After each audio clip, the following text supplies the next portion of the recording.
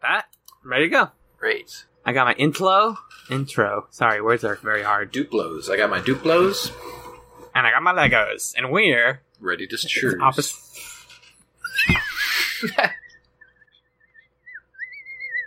Stop! I'm being comedically tickled.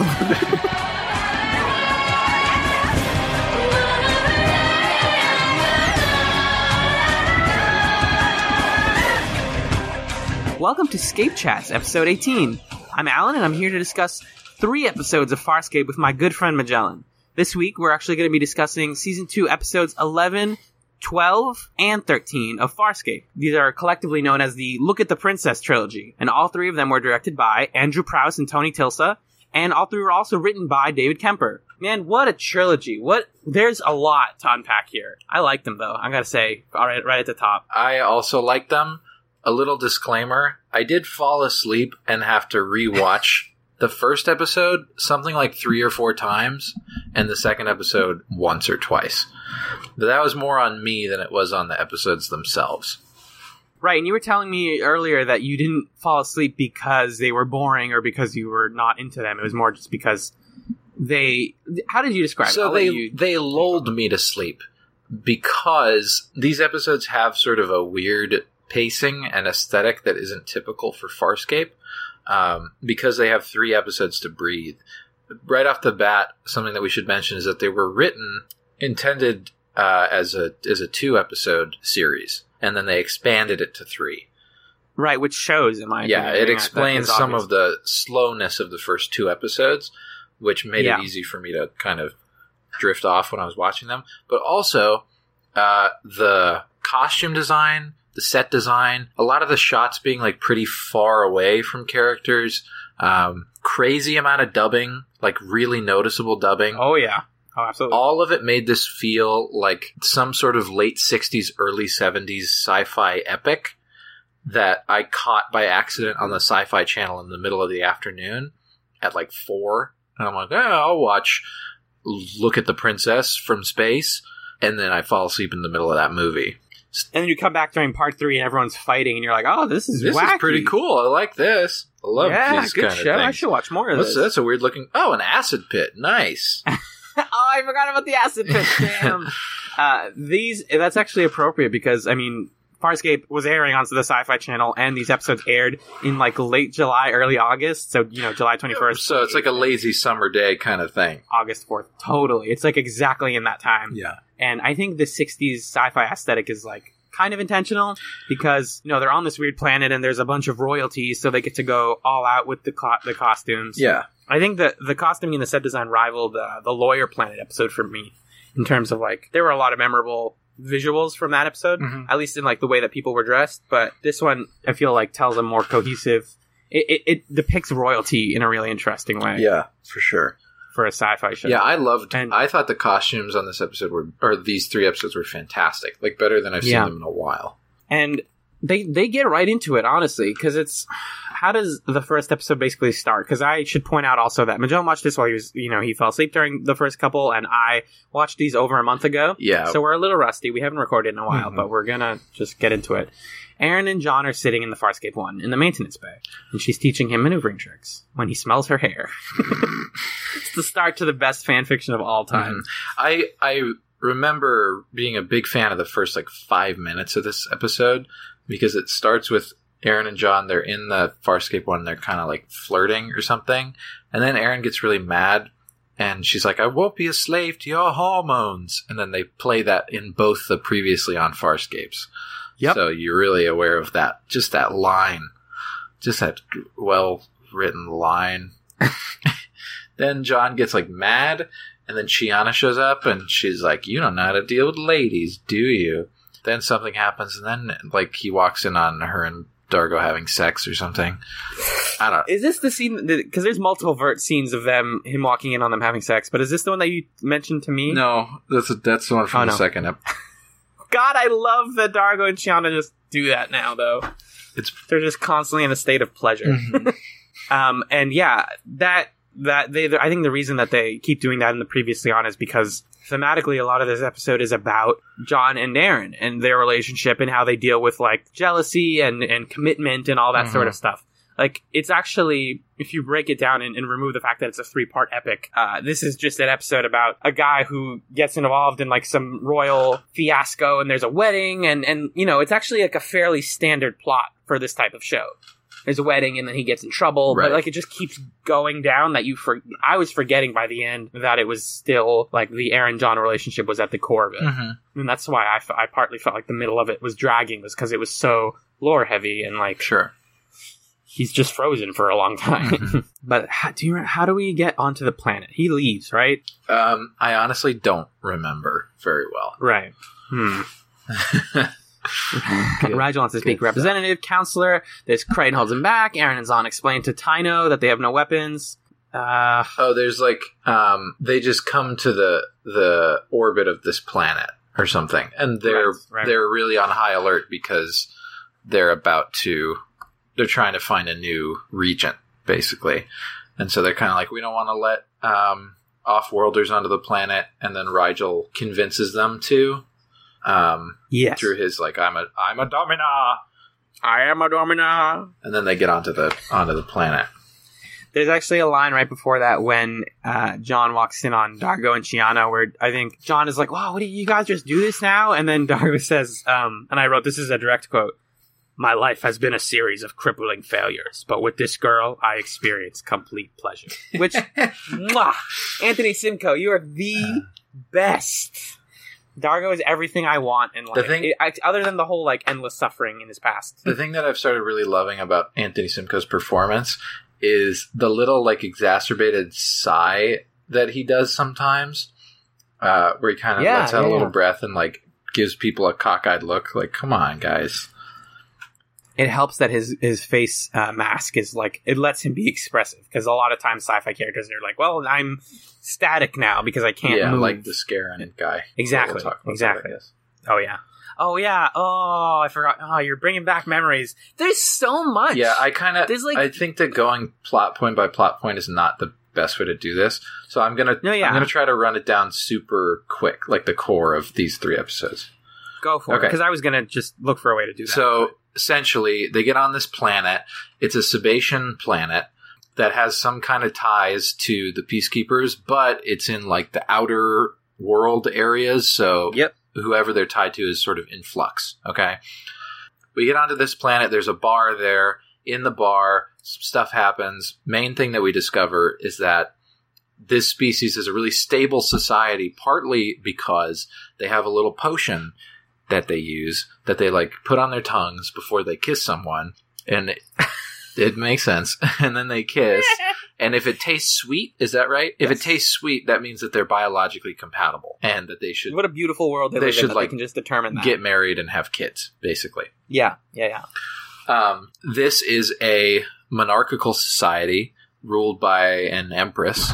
And the empress has 2 kids. She has a son and a daughter.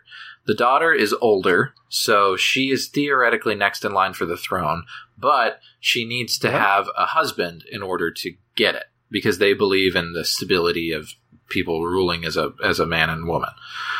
The problem is that she has not found a suitable biological partner through this kissy thing. Yeah. Whereas her brother has. So when we're in this bar... I remember her hating her brother. Yeah, he's a bad guy.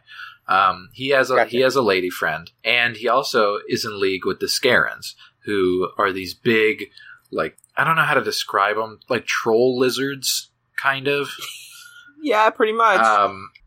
Scorpius is half Scarron, so they have his same, like, sallow gray skin and really pronounced cheekbones, but they're a little different. And I want to talk about the Scarron guy in more detail in a bit. But essentially the brother... whose name escapes me. Prince Clavor is his name. Clavor, yes. Which is a great name. Yeah. Prince Clavor is in league against his sister, Princess Catrala. He's in league with the Scarrons. Yep. And his thing is like, hey, if you help me get the throne, then we'll be cool with the Scarrons. And the Scarrons want that because then they have a foothold into this region, and they don't like the Peacekeepers. They're not currently at war, but they really don't like each other. we find out, I don't remember when we find out, but at some point we find out that the Scarran guy has altered Princess Katrala's DNA so that it's not possible for her to be compatible with a Sebacean. Okay. But Interesting. you know who she does kiss because he's a new man in town? Rigel! Nope. Oh, that would have been a way cooler episode, but It no. would have been pretty funny. No, she kisses John Crichton. And it works. John Crichton, he works. It's him. It's him. It's me. I like that. I like that he was there. First of all, as soon as we got to that bar where everyone's kissing, I was like, "Is this just this is one of my notes? Is this just a planet where everybody kisses? Because I need to live there. This is everything I've ever wanted. That's how they bond. That was how John Crichton felt about it at first. He's like, yeah, he was like, cool. this is great. And then it's like, and it's a fun parallel between him and Aaron's son because he's like, this is great. She's like, this is the worst. But he's having trouble finding people, and she's not. Mm-hmm. Like, people are coming to her, just, jumping over each other to be like, hey, you want to do the kiss test? And she's like, just fuck off. Yeah. That happens like 8 times in the episode. But moving on. Yeah. So, John Crichton, initially, he really liked this planet because it's just like, oh, we get to make out and then they walk away. It's awesome.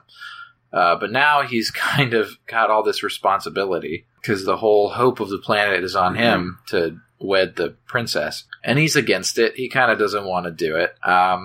Do they get married in the first episode? They do, right? No, I don't remember. I know in the first episode, I think so, yeah, because one of my favorite scenes is in the first episode. Anyway, basically, he's a little iffy on it, and the Empress is like, no, you gotta do it, dude, it'd be really cool. And he's like, I don't want to, I just want to go away.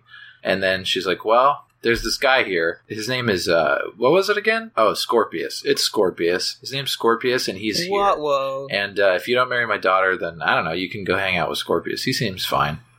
Scorpius is there. And the mom is immediately just, like takes a weird heel turn, where she's like, yeah, if you don't marry my daughter, and you ruin everyone, then I'm going to throw you at this guy. I don't know what's his deal, but you're dealing with him then. Yeah, so I want to talk about that, whoa. because that didn't make a ton of sense to me. But no. We'll get there. So Scorpius is like, hello, it's me, Scorpius, hi. Perfect impression. Missed you so much. Missed you. So now, sorry. So now John has this dilemma because he doesn't really want to be the emperor of this planet, but he gets the sense that the brother's kind of a bad guy who's hanging out with the Scarran, and he really doesn't want to be killed by Scorpius or get his wormhole knowledge taken. So what's a Crichton to do? What's a Crichton to do? So he's kind of leaning towards it, and it seems really cool. They've got this machine where you can, see what your kid's going to look like. It's really great. That's one of my favorite scenes. We'll come back to that. Yep. So he's super, he's kind of intrigued, but then, here's a caveat to it. If you become the ruling dude, you gotta be a statue for 80 years. 80 cycles. Oh no! Which is kind of a long time. And this is Please, 80 cycles. Yeah, sorry. This is a no-go for John Crichton, because he still wants to get back to Earth, right? He still has the hope that he can see his family again. Yeah, it's weird, because his motivation there is I have things for me in the present, I want to get back. But a lot of his friends, you don't know how they age. You don't know how the rest of the Farscape team ages. So a lot of them might not be necessarily old and gray. They might, have some sort of weird eternal youth. But yeah, he's like, yeah, but Earth is still aging. And I still need to go back there because then, I don't want to lose my whole family. Right. And it's this weird parallel to the episode where, a human reaction, where he's like, maybe Earth is not the place to be.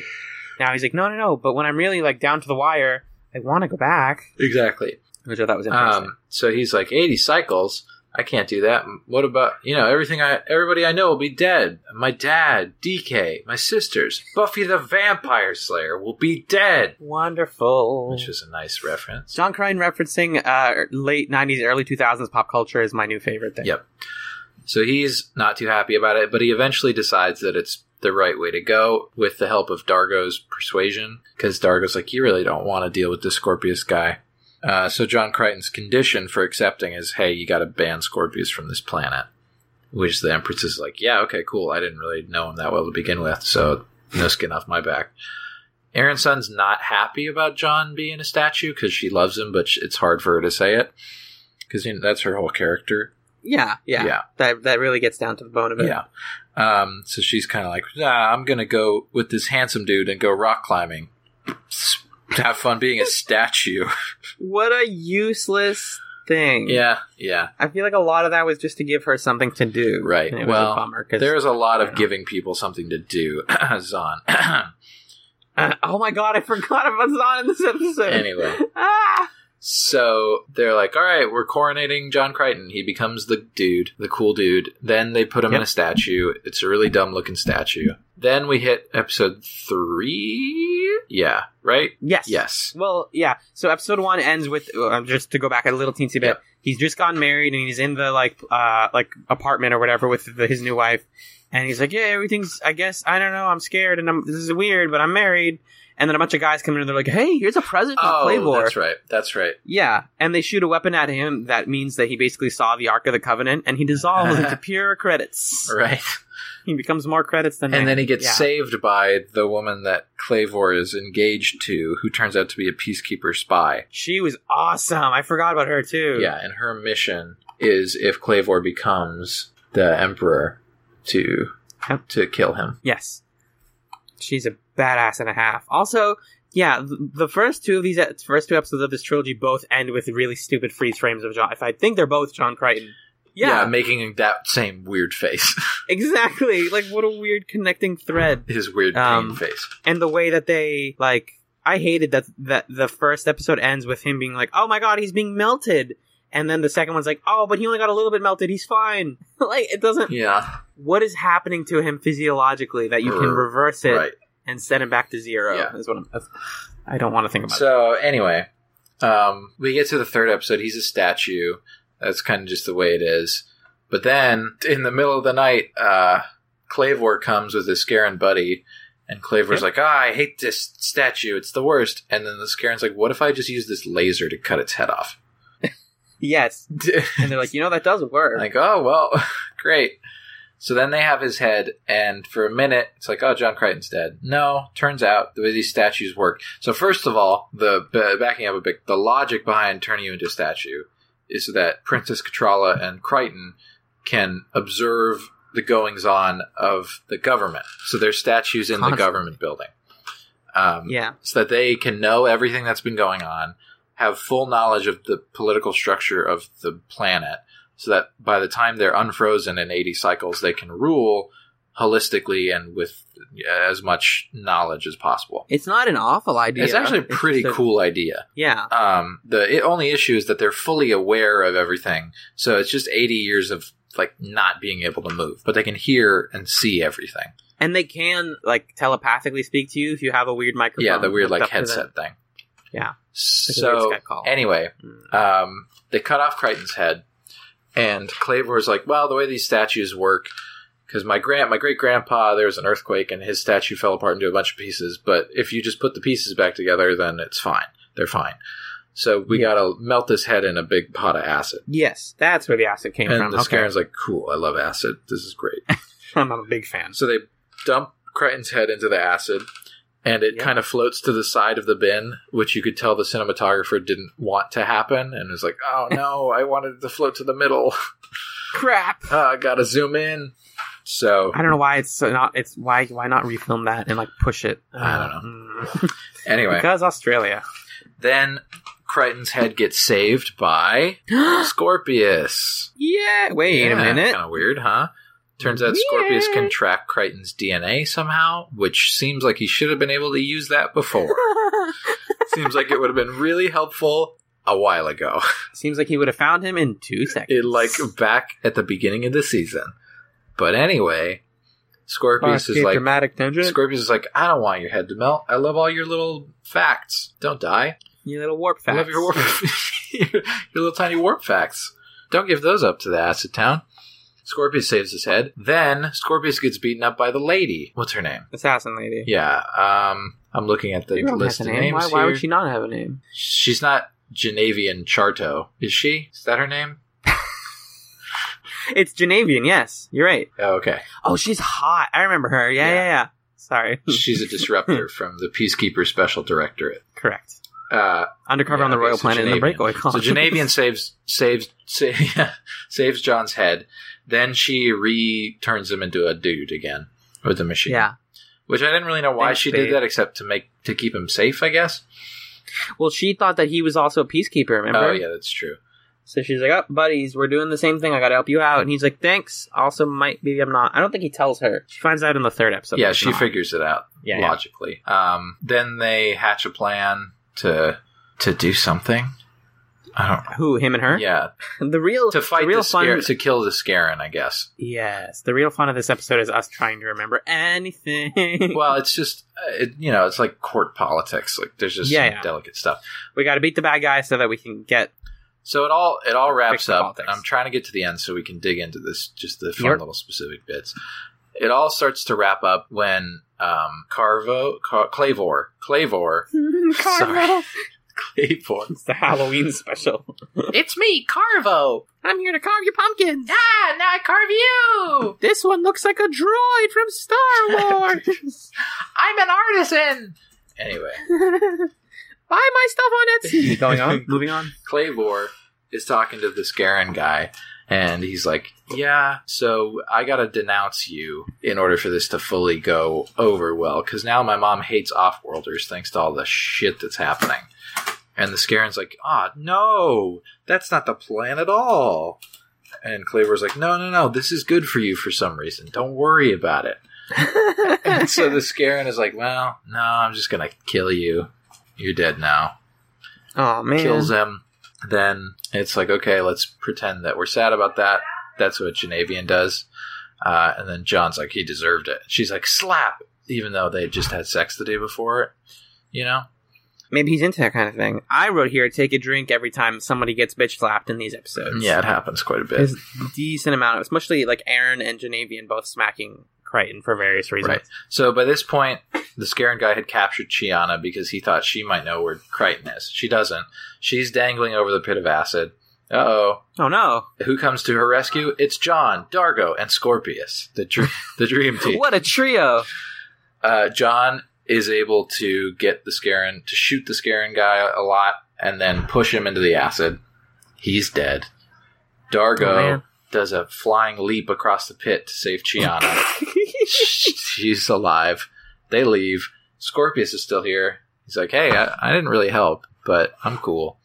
Then John Crichton holds his face to the acid, and he's like, you listen to me, fella. We're not enemies.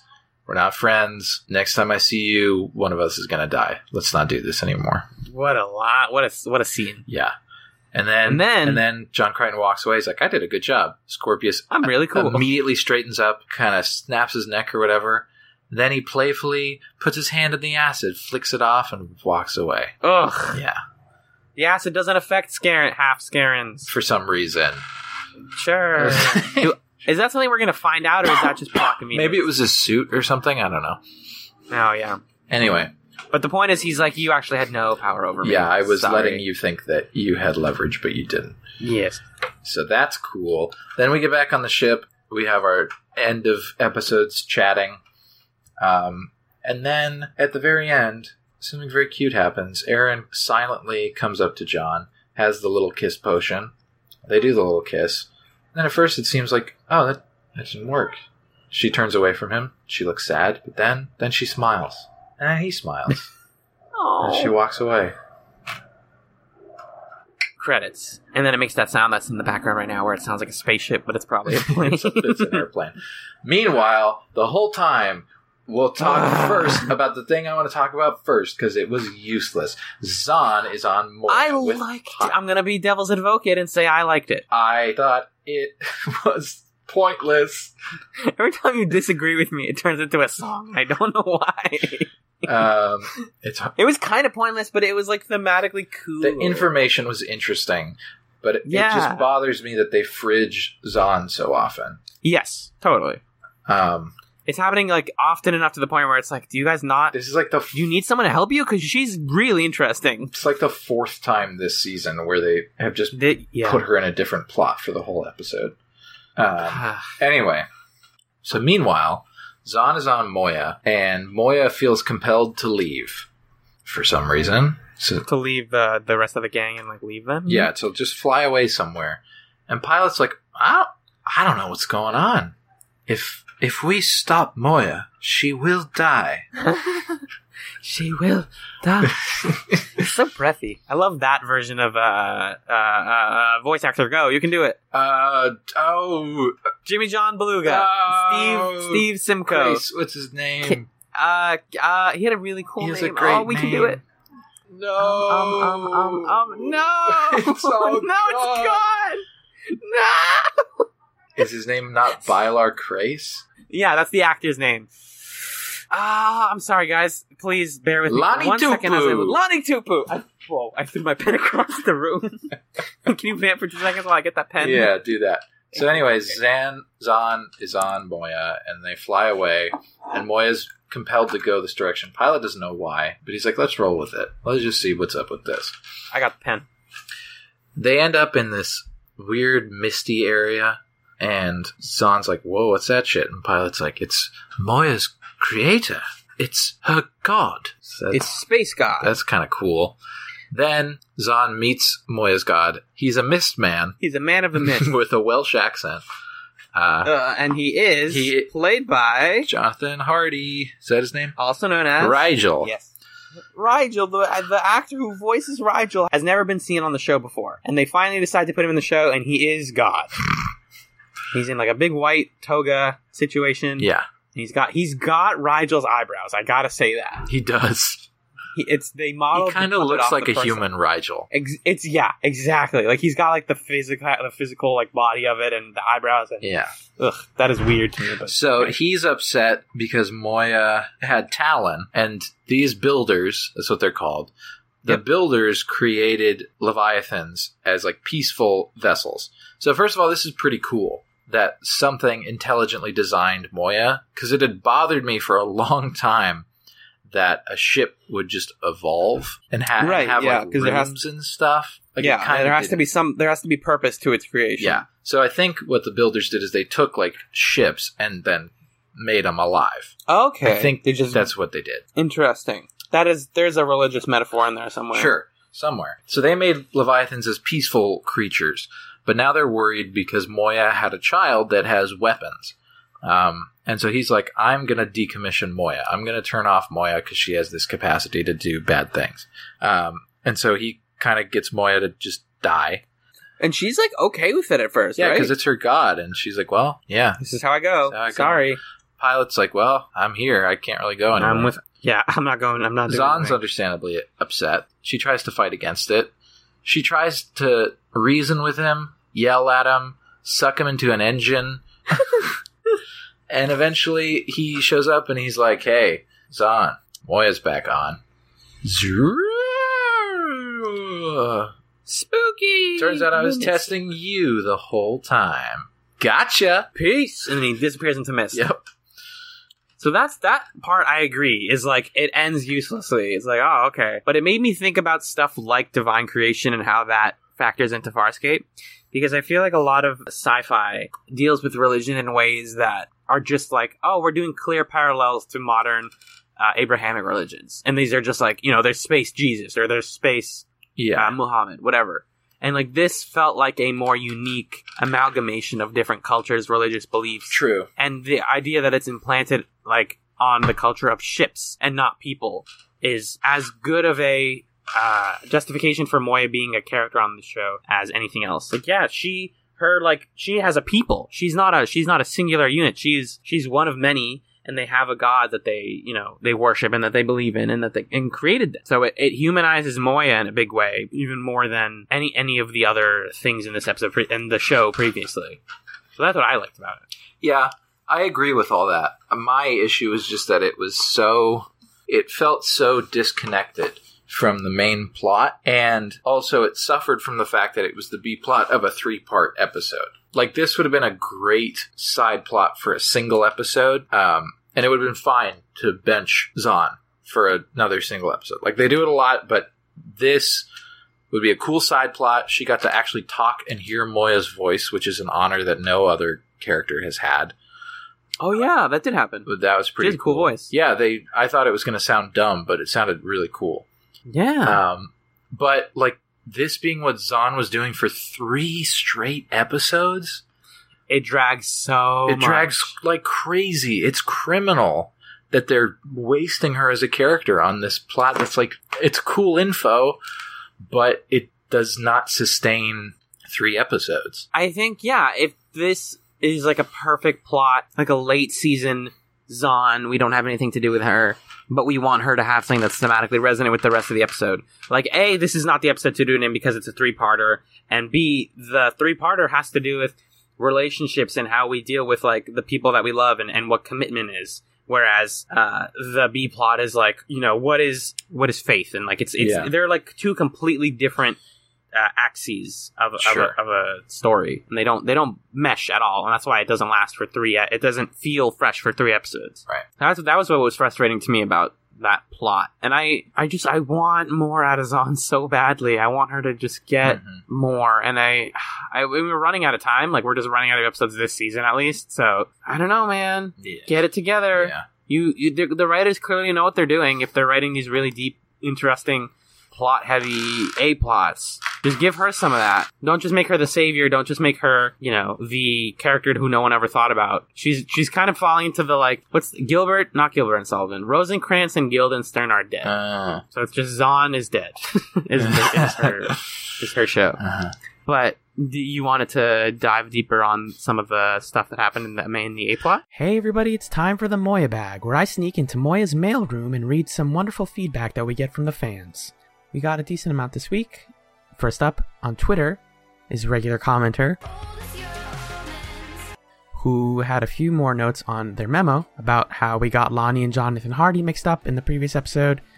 They praised the beautiful mimicry of Out of Their Minds, and mentioned how that is a good episode to watch when you're trying to relax after just tough times. And they made some interesting points about the John and Aaron relationship, and how Aaron is the masculine one amongst the 2 of them, and apparently that's going to play into things in the future, which a lot of the comments this week were actually about how some of the comments that we said are going to come back and bite us in the ass or surprise us as we get further in. Speaking of more comments, we got plenty on the Reddit thread, which can be found as always at reddit.com/r/Farscape. RexDust, a user who previously commented on, I believe, I had the name of the episode, but I can't remember it right now, commented that they were catching up, and as of this episode, or as of episode 17, they are now caught up, so congratulations, RexDust. Maridi says, other user Maridi, I love Out of Their Minds. I love Farscape fun episodes, like Crackers Don't Matter, this one, Won't Get Fooled Again, Revenging Angel, John Quixote, etc. I didn't really care about My Three Crichtons the first time I watched it, but I realized that it affected my reaction to the arc on the following season. So I've learned to appreciate it a lot more. The idea of personhood and identity is a big one, and this is the first episode that directly tackles that issue. They also commented that we thought that Metra was the Farscape equivalent of meter, and it is not. They said, how much is a Metra? Someone did the math. The proper length of a Metra is almost certainly greater than 1.2 kilometers, and probably greater than 3.2 kilometers. And yeah, I've always noticed that when they do equivalent measurements on Farscape, they aren't exact, they're like slightly off. So an Arn is like about an hour, but not actually exactly an hour. So that is interesting that someone did the math, I guess. User Leo Chris says, great episode, guys. I haven't commented before, though I've been religiously listening, but I truly felt like I had to stop by and praise your in-depth discussion of My Three Crichtons. It makes me very excited to see what you guys think of another couple future episodes, which I obviously won't elaborate on because of spoilers. Speaking of Rick and Morty, did you guys know that Claudia Black and Virginia Hay made an appearance on the show in the same episode? I think I may end up mentioning this in a future episode, because obviously we record these a while back, but I don't even know if that episode had aired at the time when we did these, but yeah, I love that episode. It's one of the best. Magellan also got into Rick and Morty recently, and wonderful show, and their roles in the episode that they're on are really good, and not even like direct parallels to Aaron and what's it called? Zahn, sorry. But they're still really good roles nonetheless, and it's great to hear those voices in 2016. Wonderful frequent commenter Blue Blaze Spear says, when they refer to Crichton as Commander Crichton on the ship, they're just referring to him by his former Earth rank, like when Pilot refers to Aaron as Officer Son, which is a very good point. You guys were impressively prescient in regards to Farscape's tendency in creating life and then asking the crew and us to wonder what an alive thing is and how we should care about it. It's a theme that will come up later in the series. However, in regards to them swapping out one Crichton for another, I would disagree with you about the show not being able to change the status quo of who the main characters are and how they function. But then I have the not small benefit of having seen the show all the way through. I remember at the first airing of My Three Crichtons that there was speculation that the three Crichtons were representative of Crichton's character arc, with the first one being dumb and clueless, yet having a kind heart, the current Crichton who's had experience and has learned things and isn't the same guy who used to talk his way out of problems, and then possibly hinting at a future Crichton who's smart and clever but also cold and calculating. But that was all just a speculation at the time. I really like that read of the show. I think that is kind of what they might be trying to say with the three Crichtons, but I don't know enough about where Crichton goes in the future to confirm whether or not Futuro is a viable end goal for Crichton, or not end goal, but sort of end state. But I think that's interesting to consider, and we'll definitely come back to that as we go on. I think people's positive reactions to our My Three Crichtons discussion is definitely leading to me thinking about that episode as we go onward, and we watch more episodes, because it seems like some of the stuff they're hinting at is going to get big in the future. And lovely person, Mr. J. Handel, says, this episode, this is them quoting us, this episode creates a scenario that could not possibly become the status quo and tries to convince us it can. And they just commented, oh boy, with 3 smiley face emojis. That's exciting and terrifying at the same time. But yes, those are the comments we got this week. I really just want to pop in here and mention that this was a really weird episode to edit, because we recorded it several months after the previous one. This one was back in October of 2015, and so we were getting back into school, and our recording setup was not very good at the time, and our internet situation was terrible. So that is a big reason for all the technical difficulties.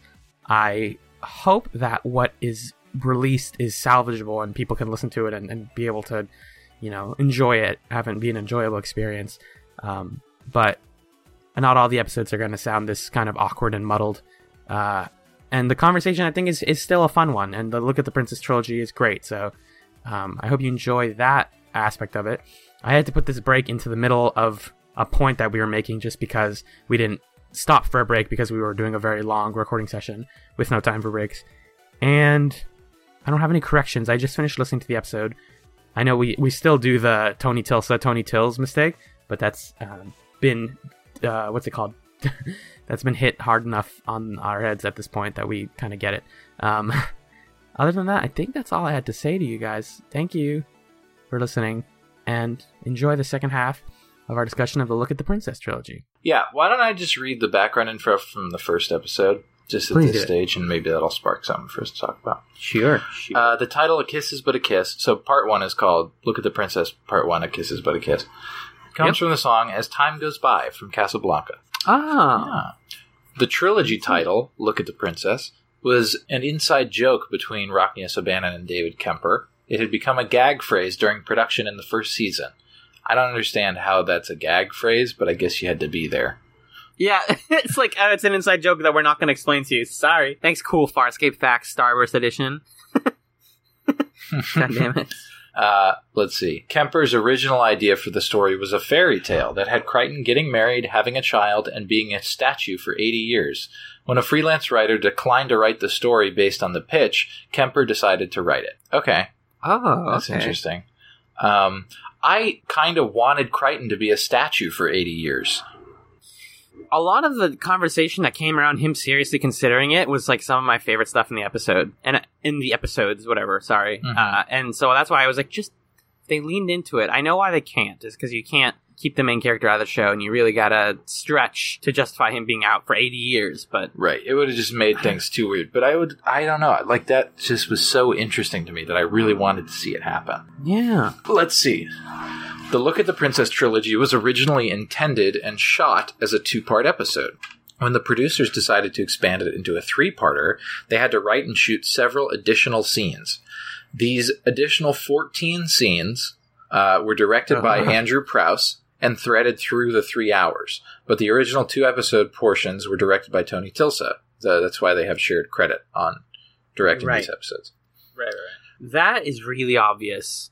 When you watch this episode. I would love to know which scenes. Yeah, I mean, I have it in my head, like, a lot of the scenes that you didn't even need to mention when you did the plot rundown. Like, there's a whole thing where Assassin Lady and Crichton are on, like, a a grassy planet together doing weird sex stuff. That happens.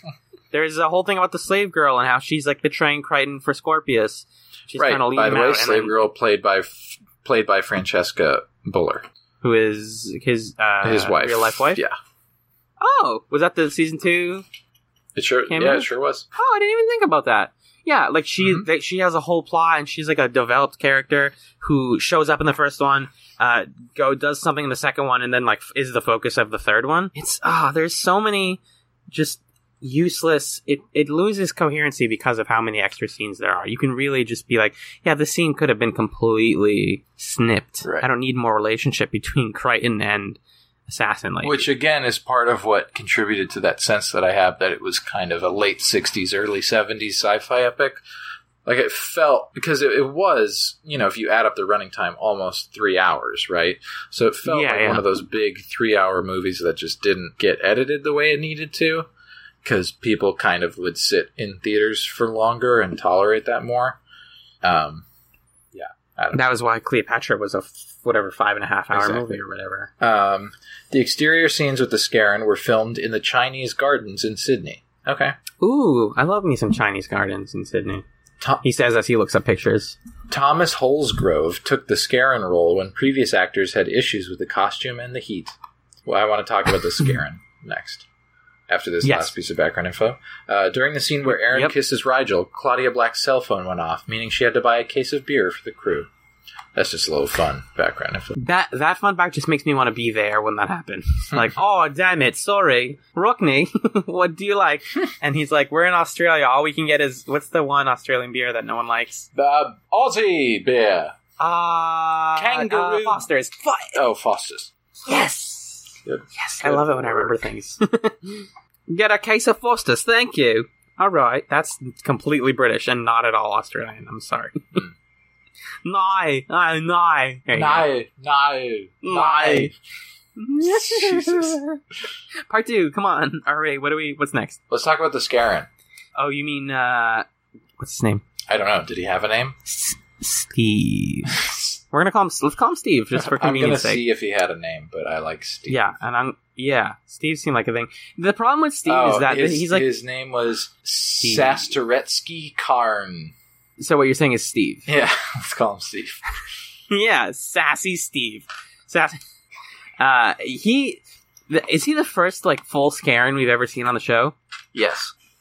My problem with Scarrans on the show is, as at least this guy, is just a guy with not only just like a guy with a mask, but a guy with a mask that looks like it's 50 pounds. Right. Just has a heavy head, and that's all his, like, he just has a weird lizard head and a weird vocal, like, modifier. That's it. These are Scarrans. Right. They're really important to, like, the lore of the show. Lore is a gross word, but, like, the story of this show and the background of this show. And they look so dumb. He looks like a mascot costume.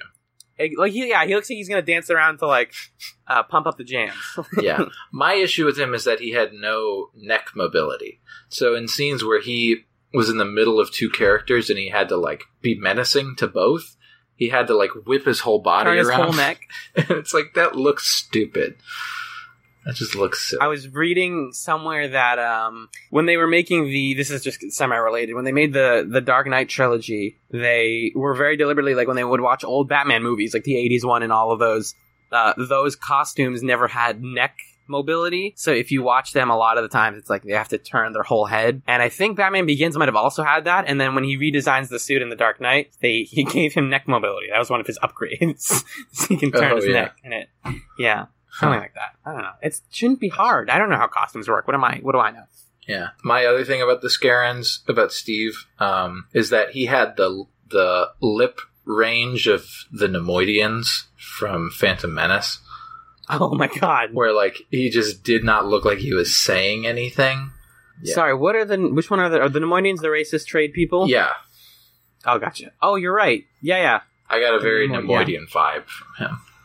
Nemoidian vibe is my new alt December's cover band.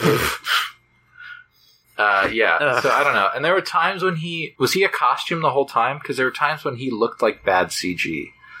Oh, maybe. I do remember something like that. The show does that thing a lot, though, where they'll, like, have someone... We've been seeing it since, like, episode 1 or 2, when Rigel is like, I'm a cool puppet, but wait, don't look at me walking, because then I'm the worst. Yeah, but it didn't look that bad.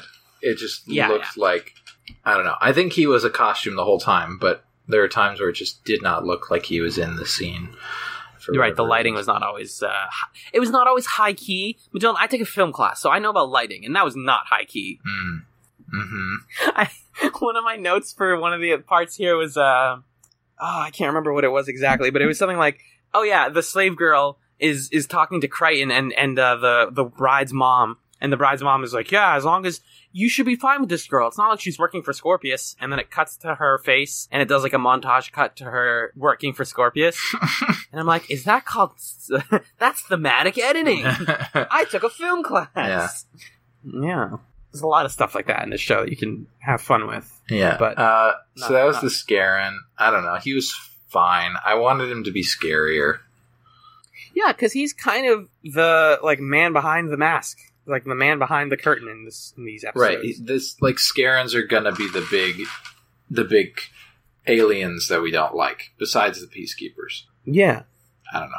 Also, what are his powers? Oh, he looks at you and you get heat flashes. Yeah, you start schwitzing real hard, and then you're convinced that whatever he says is true. He can like hypnotize you, but also make you really hot.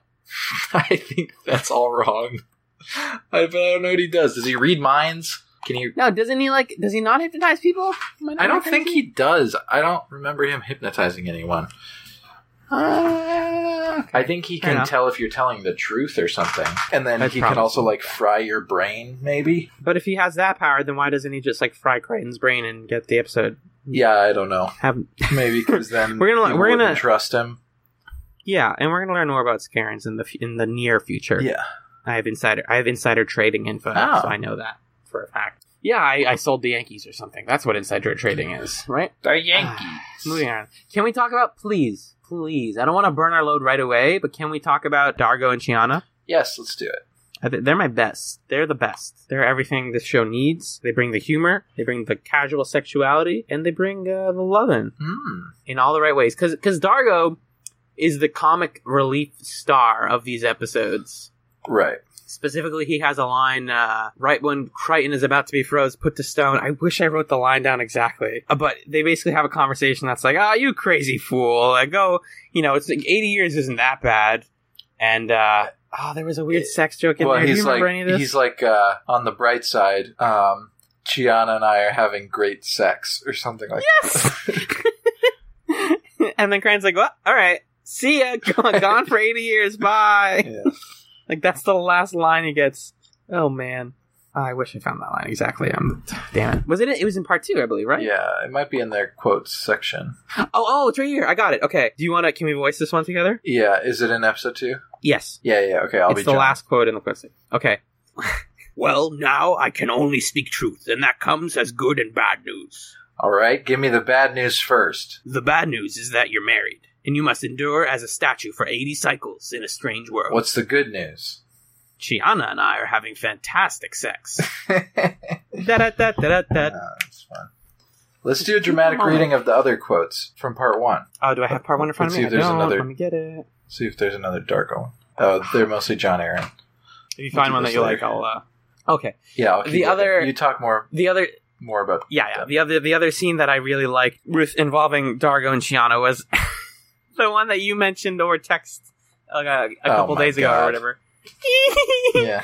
Crichton goes to them for relationship advice, as him and Aaron both do a lot in this episode. And he just sits on the edge of their bed, and they are just going at it. As we came up with like 10 different descriptions of what they were doing last time we spoke, and I don't know if we can say all of those on this show. He's munching on the carpet. He is... It's cunnilingus. It's cunnilingus. He's chowing down on the cooter. He's... Stop it. Stop it. I'm done. I'm sorry. Stop. I'm sorry. That's too much. That's not what the show is. Yeah, it's... I don't know.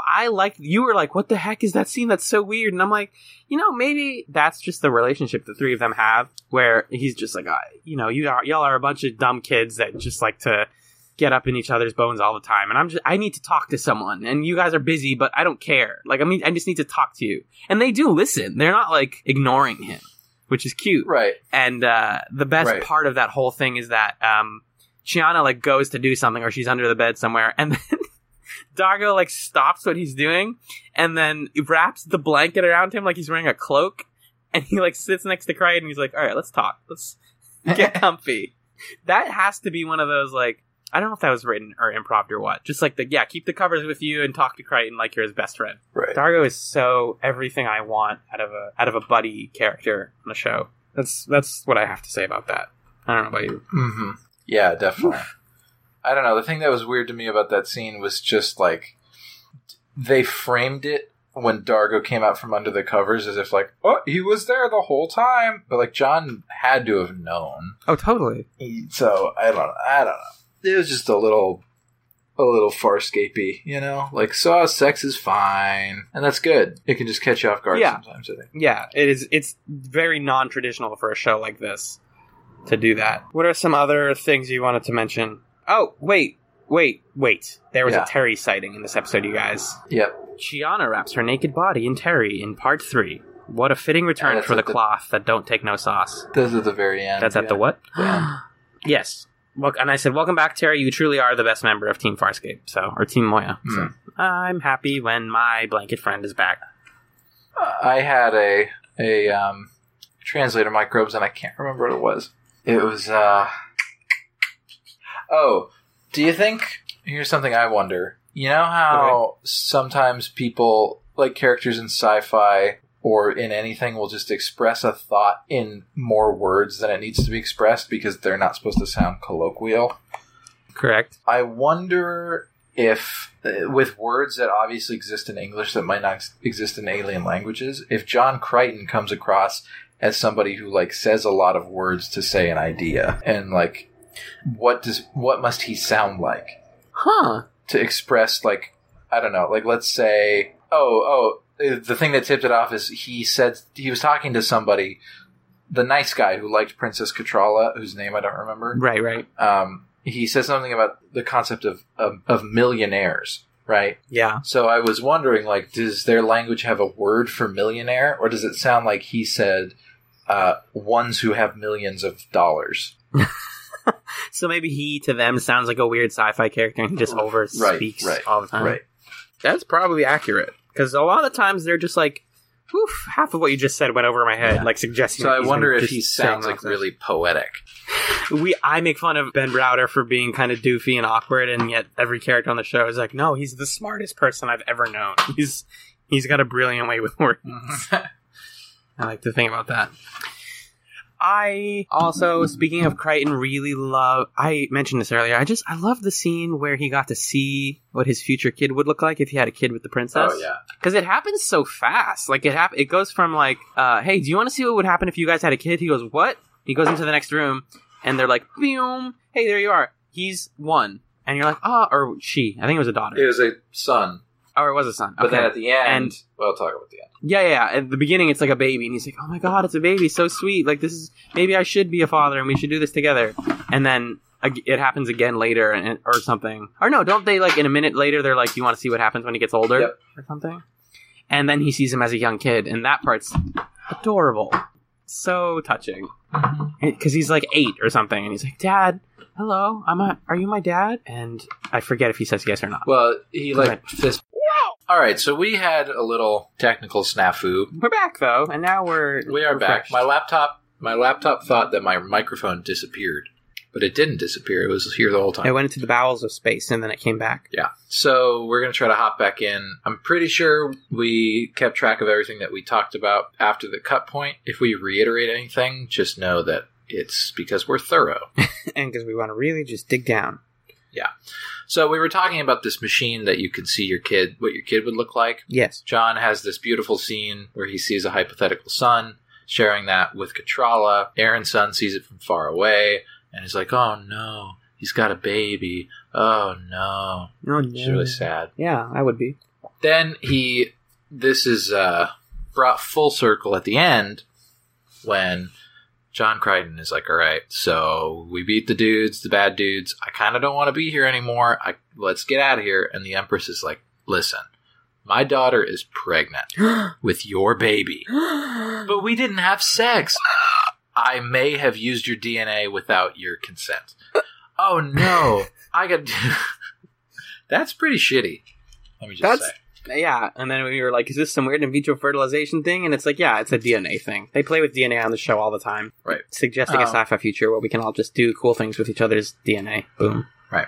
So, Crichton's like, well, the honorable thing is to stay and raise my kid. Yep. Then, Counselor Tyno, who I don't think we've talked about yet, unless we just talked about him In which full. case, sorry. Sorry, we're doing it again. Mm-hmm. Counselor Tyno is like, actually, human physiology is a little different from Sebacean physiology, so if you go through the statue process again, you will die. You will die. If Moya is turned into a statue again, she will die. Endlessly entertaining, that impression. So John Crichton's like, well, alright. Whew. This sucks. Oh, I got it. Okay, perfect. Tyno, you're the king now. Congrats. Because you and Katrala have been in love this whole time, but you couldn't be together because of the biological stuff that the Scarans did. You guys can now be married and stuff. Because there's a good biological heir, thanks to me, thanks to my great DNA. Thanks to my sweets. You're good. I'm out of here. And they're like, great, that sounds great. Would you like to see what your child would look like? And he's like, yeah, okay. And, Alan, Yeah, buddy. this kid has long hair. That doesn't make any sense. Boys don't have long... Oh, it's a girl. He's got, he's got long hair and no umbilical cord. Also, he's 5, so why would he have an umbilical cord? It's a girl. It's a full girl. You described 10 different things that you learned about boys in books. Boys in books. And then you're like, And no, John Crichton he's none of those. John Crichton sees her and he says, wow, look at the princess. And then there was like 10 minutes of me going, realizing that that's the title of the episode. And she's like, are you my daddy? And he's like, yep. And then I cried. Gotta go now. I almost cried. Would you judge me if I told you I cried a little bit? Forever. So that was that. I also said something about Tyno. Sorry, say that again. There's a delay, by the way, just to play with. But I was saying that I cried a little bit, and I said, would you judge me if I told you I cried? No, I wouldn't. There you go. It was pretty cute. Mm-hmm. Thing I said about Tyno, he looked just like Prince Kai Geiger. Prince Clavicle. Prince Clavor, Magellan, come on. Clavor. Prince Clavor. So there was a long stretch where I was just confused as to like who's who, but I figured it out. That's me for like not most of the show. I'm a smart cookie. Cookie. So we talked about them. We talked about Scorpius. Oh yeah. I don't think we had a ton to really say about Scorpius. Well, we just thought he was pretty cool. That was the problem, was that we felt like he wasn't used enough, even though he's interesting, and they just didn't justify him being there. Yeah, it just didn't make sense that he would volunteer to show up and be the not the collateral, but the The clavicle. No, what's that thing where you give someone 2 choices and it's like, don't give me one of those. Between a rock and a hard place. Ultimatum. The Bourne Ultimatum. It's weird that he would volunteer himself to be part of an ultimatum for John Crichton. Yeah. Because, like, Crichton would not choose, no, I want to go hang out with Scorpius. Yeah. He's not going to choose that. It just didn't make sense. Scorpius's buddies kidnapped John Crichton, and he was in a ship, and then he went crazy, and he blew it up and jumped into space. That was cool, I guess. Oh, yeah, that was one of the scenes that I felt like was added in post because it didn't feel cohesive. And also we got the return of Crazy Crichton. Right. Yeah. So let's talk about, we started to talk about Aaron's son. So let's dig into Aaron's son in these episodes. She's lovely. Yeah, she's great. I don't know. Oh, you were saying it felt very high school. I remember this. It felt really high school. It felt like a kind of a stock character. The girl who's like, oh, I don't know how to admit my feelings to Crichton, which isn't, that's kind of what Aaron's son is, but it also is not really. She's much more mature than that. Yeah, I don't know. And I was comparing it to Clone High because I was saying that Crichton is Lincoln, she is Joan of Arc, and Dargo is Gandhi, and Cleopatra is Chiana. Katrala is Cleopatra. Or, yeah, that's even better. Yeah, that works. But it is, yeah, that's not the way that this relationship has normally played out. It just, yeah. I don't know. We keep talking about how, like, characters felt forced into this episode, but then it's like, who didn't feel forced in this episode? It's Crichton. I guess it's Dargo, although he doesn't really do much other than give advice. Right. So then you're like, what defines someone being forced and not being forced? How do you delineate that? Just poking your brain with that question. That's a good question. I don't know. I think characters feel forced when the plot doesn't have a natural space for them. And I think it's more likely for a character to feel forced in an episode that's on a planet, because a lot of the time key players in a plot will be played by natives of the planet, characters that we're not going to see again. Yeah. So basically, John Crichton fills a role in the story, in the like full plot of the planet, and then all of his crewmates have to fill a role that supplements him in some way, or that is tied to him. Right. They are not interacting really with the natives of the planet. They're not filling a role in that plot. So you're forcing a lot of characters to supplement Crichton, and it makes them all feel crowded and, yeah, not great. Good point. Dargo fits because he's like the bro giving advice. Chiana fits because she's the girlfriend of the bro giving advice, and she can also give advice. Rigel fits because he's the like stately, I can give political advice guy. They threw Zahn away in the garbage. And then all that Aaron really has left is she's the girl that doesn't want him to be here. That's what she has to be doing. Yeah. And so it forces her into a role that's like a little, like kind of melodramatic. Like that scene where she shoves Katrala and the other lady's faces into a mirror or whatever. Yeah. Yep. You remember that? Like, that was weird. I don't know. She just kind of felt off. And then it was really immature. She didn't play it that immature, but the plot of like, oh, well, you're doing this, I'm going to go with the handsome blonde guy rock climbing. And he's going to fucking die. Yeah, that just seems kind of like American Pie or something. I don't know. But yeah, let's talk about the rock climbing. That was probably filmed in Australia, but I hope so. I think so, yeah. Yeah. Weird set, weirdly dark. Because, yeah, he's like, she's like, all right, if you're so tough, because this is a guy who keeps flirting with her throughout the whole trilogy. And she just keeps being like, no, you're weird, you're gross. Even though he's like clearly very traditionally handsome, and she finds him physically attractive. And as is his standard in a plot where she's like trying to make Crichton jealous or trying to satisfy her own urges, she says, you know what, fine, let's go. Are you ready to be intense? Are you ready to be my cool boyfriend? Let's go rock climbing, the most like stereotypically intense thing of the early 2000s. And so they go rock climbing like in this outdoor, right over some water, like it's like next to the ocean, basically, which is not safe. And they get like pretty high up, and she's like, "Oh yeah, this is badass." And he's like, "Yeah, I mean, I'm doing my best. Like, I just thought we were gonna like make out in the corner for the rest of the episode, but okay." And then it turns out he's not a good rock climber. Is there any more to it other than he's a bad rock climber and he goes, whoops, I slipped, and then he just eats it? Is there more to it? Are you there? Yes. Okay, sorry.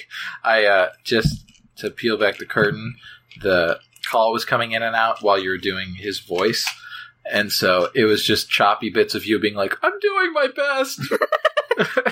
Some of those probably make a good clip. Yeah, so he just kind of falls like a little guy.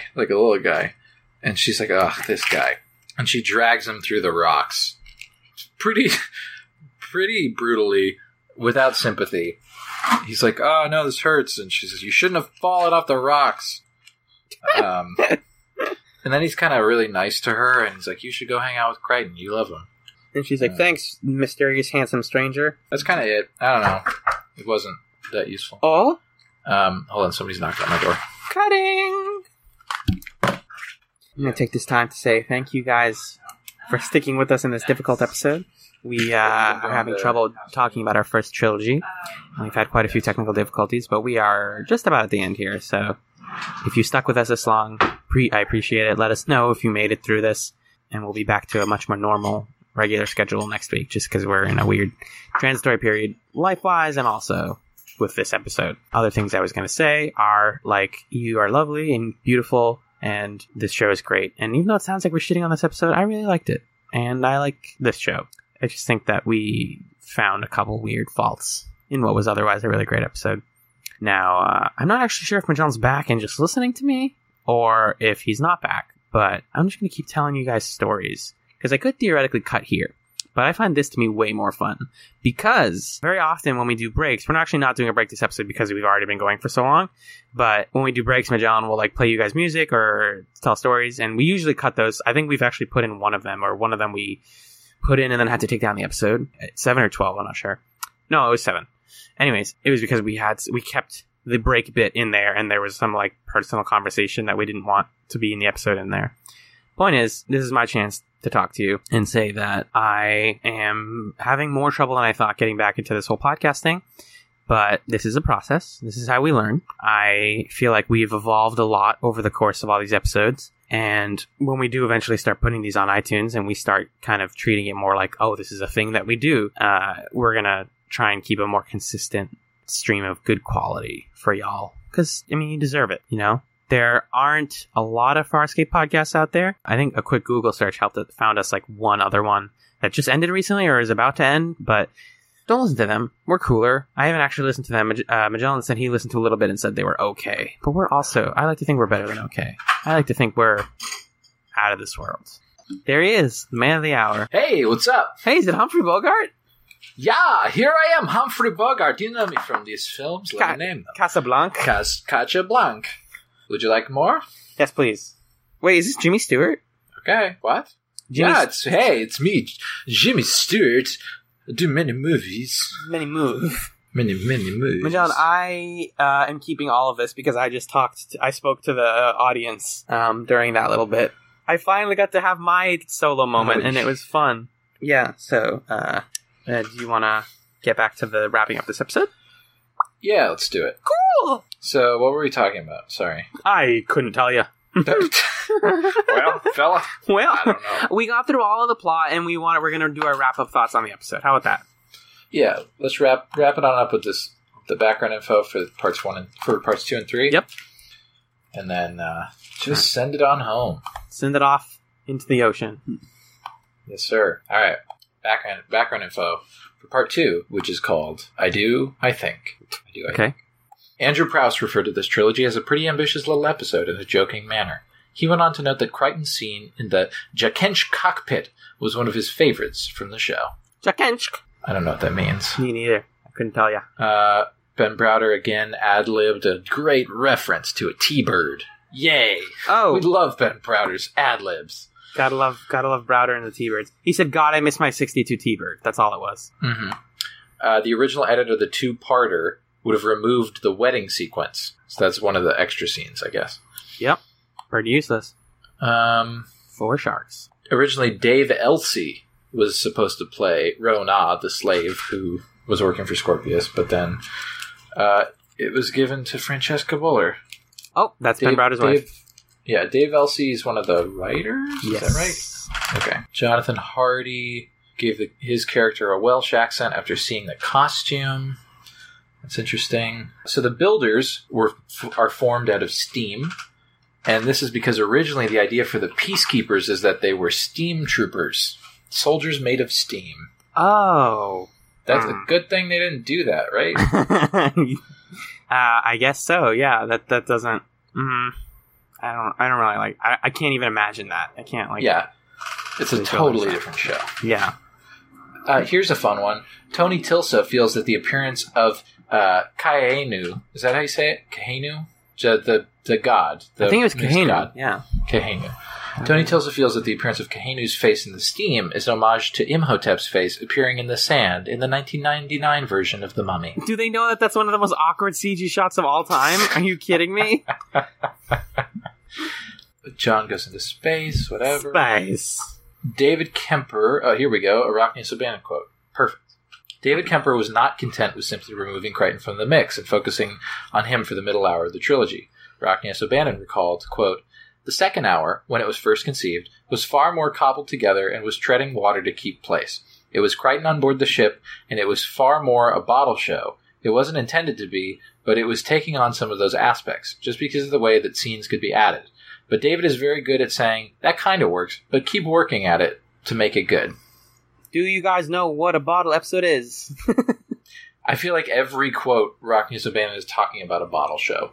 He's always talking about bottle I don't think he knows what it is. I don't think or at least he's looking at it differently than I do, which is like, it's an episode that minimizes setting, characters, and like things that cost money to save money and to tell a smaller scale story. Like, that's what that is. Right. Buller talking about Rona. I don't really care, to be honest. Rona's the slave girl. She's useless. Sorry. O'Bannon was pleased with the introduction of the Builders, saying, "The notion that Moya is a living being, but has her origins in past generations as a physical ship, a welded bolted ship that was somehow imbued with life, with a spirit, is to me really rather mythic. It could be left as just that. But the blessing of having a show that's on more than 1 year is you can explore those notions.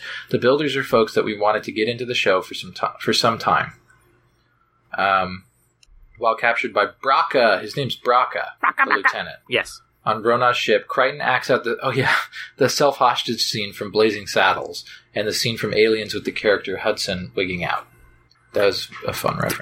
It was. I hope this show doesn't lean too hard into pop culture references. I feel like that's always awkward in sci-fi. Yeah, but I mean, it's part of John Crichton's, like, yeah. I mean, like, he can, like, reference it, like, oh, this is like Buffy the Vampire Slayer. But when it's like, hey, remember this scene from, like, a Western movie? I feel like that pulls me out a little bit. Because I don't know especially if it's not him doing it. In this case, he's doing it, obviously, so it works, but I don't know. And then you want to hear the background info from Part 3? Pretty please? Look at the Princess, Part 3, The Maltese Crichton. The title comes from the book and films The Maltese Falcon. The bronze Crichton statue remained at the top of the stairs at Jim Henson's Creature Shop at Homebush Bay for the rest of the series. Great. It took 2 hours to get Ben Browder out of the body cast after he posed for the statue because the wrong material was used. Oh, God, that sounds scary. Yes. A lot of stuff. The love scene between Gina and Crichton took 4 hours to shoot. Rockney O'Bannon said about the scene, "This was something the network wanted us to do. Make the show as sensual and sexy as we could. We didn't want to do soft porn, but we did want to push the limits. We weren't trying to draw people for prurient reasons, but there are things you can do on cable that you can't do on regular networks. That's something that science fiction on television didn't often do before Farscape, because when it's on a regular network like the Star Trek shows are, they have to deal with a broader audience." I don't remember that scene being that big of a deal. Which scene is this again? Sorry? Him and the spy lady getting it on. It's sexy, like it's like reminiscent of James Bond, but it's not like, racy, It's not like, it's not like grabbing his junk or anything. Right, his junk. Cool. Cool. Browder was surprised there wasn't more reaction from the fans about Crichton's involvement with Gina. No, who cares? Claudia Black and Aaron Cash took an indoor rock climbing lesson before shooting their climbing scenes. It kind of shows. It looks like they took one rock climbing class. The rock climbing scenes were filmed in Darling Bay and in an area north of Sydney named Colonel, notorious as a body dumping ground. Oh my God! Wow. I guess that makes sense with why he just I thought he died. So there you go. That's Look at the Princess trilogy. Woof. Good stuff. Kind of. I don't know. I think that this show really benefits from 2-parters. And 1-parters. 3-parters, maybe not so much. The thing is, it has stories it wants to tell, but I don't feel like you should be able to explain all of them in a couple sentences. Because these are characters you can implant into like any sci-fi story, pretty much. They're all broad enough, but as soon as you're like, oh, now we got 3 episodes to tell a story, you gotta try. I feel like it focused a little bit too much on the planet and not enough on the characters that we like. Yeah. Well, speaking of the characters we like, I wonder what they're going to do next week. Oh, we should name this segment, by the way. I feel like that would be a prudent thing to do. Here we are at Netflix Town. We're reading the Netflix all around. We like to dance and sing our songs, but the Netflix things can't be too long. Wow. Welcome to Netflix Town. Netflix Town, where we tell you what to expect for next week on Scape Chats and the next 2 episodes of Farscape that we're watching. Mm-hmm. Can I read them? Yeah. No, you can't. Don't read them. No! Oh, Magellan disconnected the call. We're not talking to each other anymore. This is a solo podcast. Died. I'm a ghost now. Ghost Magellan, Hello? will you tell me the episode? Because your live self is a dummy. Of course. Go ahead. Next week we'll be watching 2 episodes of Farscape. The first is episode 14 of season 2, called Beware of Dog. Stop there. Beware of Doge. I'm sorry. Oh my God, I'm so sorry. Wow, dude. Oh, I'm so late. I'm so tired. I made a meme reference. No, I'm not proud of that. No. Okay, Beware of Dog. Chiana returns with a cute little creature called a Vork, excuse me. Damn it. When Dargo is attacked by a beast, the crew uses the Vork to track down the unwanted guest. So that Okay. one sounds kind of fun. Sure. But, This next one, I've heard is really good. yes, me too. It's called Won't Get Fooled Again, Season 2, Episode 15. Crichton is on Earth, safely returned from his failed Farscape mission. Crichton then starts seeing the crew of Moya in various Earthbound guises.